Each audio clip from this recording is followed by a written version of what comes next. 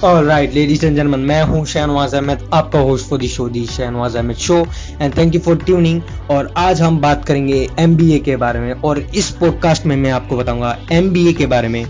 इस पॉडकास्ट को मैंने रेफर किया the personal MBA by Josh Kaufman के बुक से, और इस बुक में बताया गया है कि जॉश क्रॉफमैन जो कि एक अच्छे खासे स्टूडेंट थे अपने कॉलेज लाइफ में, और एक अच्छा खासा प्लेसमेंट हो गया था PNG कंपनी में, जो कि एक बहुत ही बड़ा कंपनी है।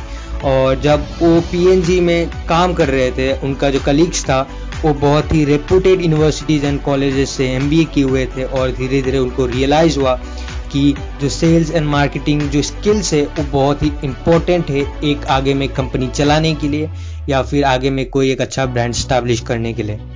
फिर क्या हुआ, उन्होंने जितना भी बातें सीखा उन बुक से, तो उन्होंने उसको समराइज किया और एक अपनी बुक लिख डाली जिसका नाम है the personal MBA by Josh Kaufman. तो उन्होंने इस बुक में जो 5 प्रिंसिपल बताया कि 5 फंडामेंटल्स होता है एक बिजनेस रन करने के लिए, एक अच्छा स्टार्टअप फॉर्म करने के लिए। तो मैं इस पॉडकास्ट में आपसे डिस्कस करूंगा, आपसे बातें करूंगा इस फ्रेमवर्क के बारे में। तो पहला जो फ्रेमवर्क है वो है वैल्यू क्रिएशन। क्रॉफमैन बोलते हैं कि then marketing, then sales, then value delivery और उसके बाद फाइनेंस। ये 5 चीज हैंड टू हैंड चलना चाहिए, साइमल्टेनियसली एक कंपनी में होना चाहिए। क्योंकि काफी बार क्या होता है कि हम किसी चीज में अच्छे हैं, लाइक वैल्यू क्रिएशन में अच्छे हैं, मार्केटिंग में अच्छे हैं, लेकिन सेल्स में थोड़ा सा डाउन हो जाता है, वैल्यू डिलीवरी में ठीक ही है, फाइनेंस में भी ठीक है, फिर भी एक कंपनी अच्छे से नहीं चल पाता है, क्योंकि ये 5 बेसिक कंपोनेंट है। आपको मैं एग्जांपल देता हूँ कि मान लीजिए कि आप एक कुक है, और आपको अगर एक अच्छा खाना बनाना है तो आपको जितना भी सॉल्ट का प्रोपोर्शन है, चिली का प्रोपोर्शन है, जो जितना भी इंग्रेडिएंट्स का प्रोपोर्शन है उसका वो सही होना चाहिए, तभी एक अच्छा खाना, अच्छा डिश, टेस्टी डिश बन पाएगा। जॉश क्रॉफमैन कहते हैं कि अगर एक कंपनी में वैल्यू क्रिएशन नहीं होगा तो उस कंपनी को हम लोग एक हॉबी बोलेंगे। अगर उसमें मार्केटिंग नहीं होगा तो कंपनी फ्लॉप हो जाएगा। अगर उसमें सेल्स नहीं होगा तो उसमें प्रॉफिट नहीं होगा। अगर उसमें वैल्यू डिलीवरी नहीं होगा तो वो एक स्कैम है। और अगर फाइनेंस नहीं है तो अल्टीमेटली कंपनी तो क्लोज होना ही है उसके लिए। पहले मैं एक्सप्लेन करना चाहूँगा वैल्यू क्रिएशन के बारे में। आप जितना अच्छा वैल्यू देंगे लोगों को, लोग उतना अच्छा आपको पे करेंगे। तो ये डायरेक्टली प्रोपोर्शन है, आप जितना अच्छा वैल्यू क्रिएट कर रहे हैं उतना आपको अमाउंट चार्ज करने के लिए आप चार्ज कर सकते हैं ऑडियंस से, अपने क्लाइंट से। सेकेंड बात यह है कि मार्केटिंग, आपका मार्केटिंग सबसे बेस्ट होना चाहिए। एक कंपनी अपना maximum amount of capital marketing में इन्वेस्ट करता है। आपने कई बार देखा हो कि बैड प्रोडक्ट को अगर आप अच्छा मार्केटिंग करते हैं तो कंपनी में वो छा जाता है, अच्छा कर लेता है। लेकिन आपका अगर कंपनी में आपका अगर प्रोडक्ट में बहुत दम है, फिर भी आप मार्केटिंग अच्छे से नहीं कर पाए, तो वो प्रोडक्ट फ्लॉप होने का बहुत ज़्यादा चांसेस है। मार्केटिंग करने के टाइम आपको ये ध्यान रखना है कि आपका जो टारगेट ऑडियंस हो बहुत ही ठीक ठाक हो, मीन्स बहुत ही एक्यूरेट हो। आप अगर चाहते हैं कि 13 to 50 का एज ग्रुप का लोगों को दिखाना चाहते हैं तो आप दिखा सकते हैं by Facebook ads and all. Next point है सेल्स।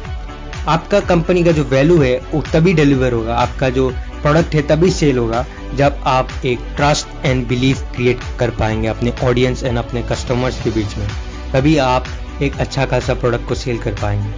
आपने काफ़ी बार देखा होगा कि कुछ कस्टमर्स अपने ब्रांड के लिए काफ़ी लॉयल होता है। तो जैसे कि एग्जांपल दे देता हूँ मैं आपको, जो मैक यूज़र है, जो आईफोन यूजर्स होता है, वो काफ़ी लॉयल होते हैं अपने एप्पल प्रोडक्ट्स की तरफ, और वो एप्पल प्रोडक्ट्स ही अपना चूज़ करते हैं। तो आपको भी एक ऐसा ब्रांड बनाना है जिसमें आप अपने ट्रस्ट और बिलीफ को फैला सके अपने कस्टमर्स के बीच में। फोर्थ पॉइंट ये है कि आपको अपने कस्टमर को वैल्यू डिलीवरी करना है। आप अगर सही से अपने कस्टमर को वैल्यू डिलीवरी नहीं करते तो ये स्कैम हो जाएगा। मैं एग्जांपल देता हूँ कि बहुत सारे कंपनी होता है, बहुत सारे प्रोडक्ट बेचते हैं, ऐसे कि बोलते हैं कि ये सब अच्छा फीचर्स है, लेकिन असली में वैसा नहीं होता है। जब आप खरीदते हो वो चीज़ तो आपको कुछ डिफेक्ट मिल जाता है, या फिर आपको उस एड्स में या फिर कुछ पोस्टर्स में बढ़ा चढ़ा के दिखाया जाता है, जो कि असली में प्रोडक्ट में नहीं होता है। आपको क्या करना है वैल्यू डिलीवरी में, आपको कस्टमर्स का एक्सपेक्टेशन से ज़्यादा करना है।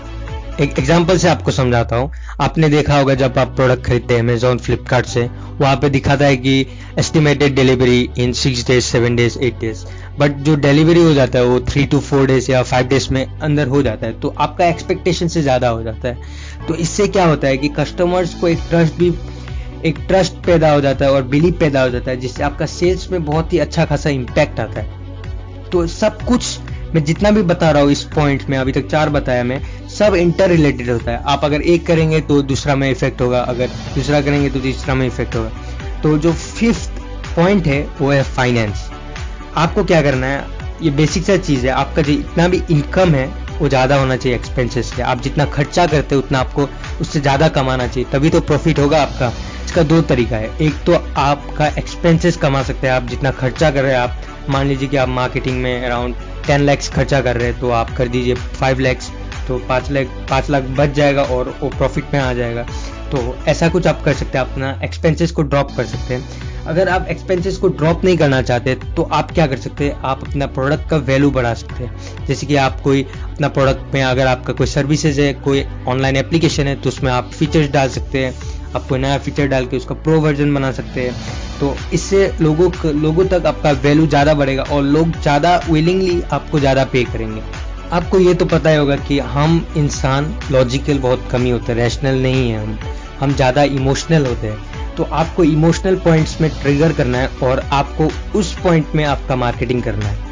आपने कई बार देखा होगा कि नाइकी का एड्स जो होता है, नाइकी एक इतना बड़ा कंपनी है जो कि क्लोथिंग एंड शू का कंपनी है, और आप देख सकते हैं कि नाइकी आज कितना बड़ा कंपनी है। उनका अगर आप एड्स देखे होंगे तो आपको पता होगा कि आपने अगर नाइकी का एड्स देखा होगा तो आपने ऑब्जर्व किया होगा कि वो कभी भी प्राइस मेंशन नहीं करते, कभी भी कुछ मतलब फीचर्स मेंशन नहीं करते। इंस्टीट वो वैल्यू कैसे प्रोडक्ट करते हैं, वो इमोशनली ट्रिगर करके आपको वैल्यू देते। बल्कि नाइकी क्या करता है कि कोई एथलीट का स्ट्रगल दिखा देंगे, किसी चीज़ को रिलेट करके कोई बास्केटबॉल का मैच दिखा देंगे, एक छोटा सा क्लिप, कोई फुटबॉल का ये दिखा देंगे, शॉर्ट्स दिखा देंगे, ताकि आप रिलेट कर सके। आप भी कोई स्पोर्ट्स पर्सन होगा वो रिलेट कर सके।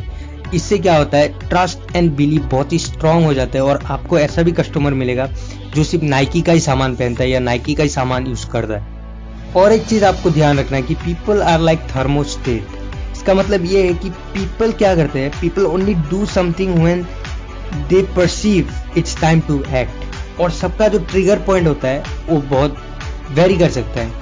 किसी को कुछ चीज में इमोशनल नहीं भी होगा, कोई किस चीज को रिलेट नहीं कर पाता इसलिए इमोशनल नहीं होता है, कोई उसी चीज पे रो देता है। तो ऐसा सबका अलग अलग पॉइंट है। तो आप अपने एज ग्रुप को या फिर आप जिस ऑडियंस को टारगेट कर रहे हैं, तो उसमें जो थर्मोस्टेट होता है, उसमें जो ट्रिगर पॉइंट होता है, इमोशनल ट्रिगर पॉइंट होता है, उसको आप अप्लाई करना होगा अपना एड्स में, अपने मार्केटिंग पॉलिसीज में। तो इस पॉडकास्ट में हम लोग ने देखा वो 5 प्रिंसिपल्स जिसको आपको ध्यान रखना है अपने कंपनी को स्टार्ट करने में, अपनी कंपनी को चलाने में। और उसके बाद जितना भी साइकोलॉजिकल इम्पैक्ट है, आपको इमोशनली टारगेट करना है अपने ऑडियंस को। उसके बाद आपको मैनिपुलेशन नहीं करना है, आपको अच्छा खासा वैल्यू देना है अपने प्रोडक्ट को और अच्छा खासा मार्केटिंग करना है ताकि आप अच्छा खासा एक ब्रांड बना सके।